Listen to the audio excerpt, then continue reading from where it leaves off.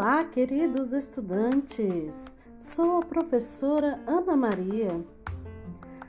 Como estudamos em nossas aulas de ciências, hoje vamos falar sobre uma alimentação saudável.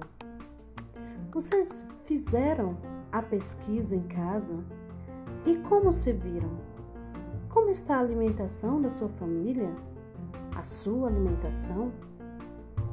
Vimos que os alimentos contêm os nutrientes que fornecem a energia e os materiais de que o corpo precisa para crescer, se desenvolver e se proteger das doenças.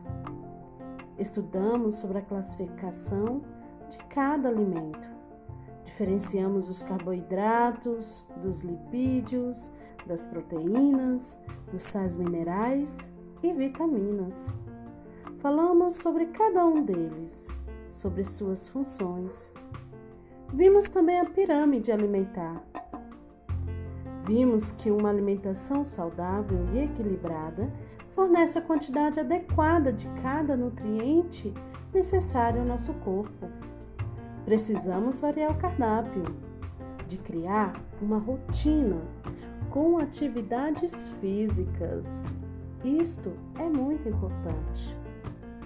A nossa última atividade acerca deste tema, alimentação saudável, é agora criarmos uma rotina incluindo um novo cardápio, com alimentos variados e saudáveis. Então, agora depois de fazermos uma longa reflexão, vamos criar novos hábitos?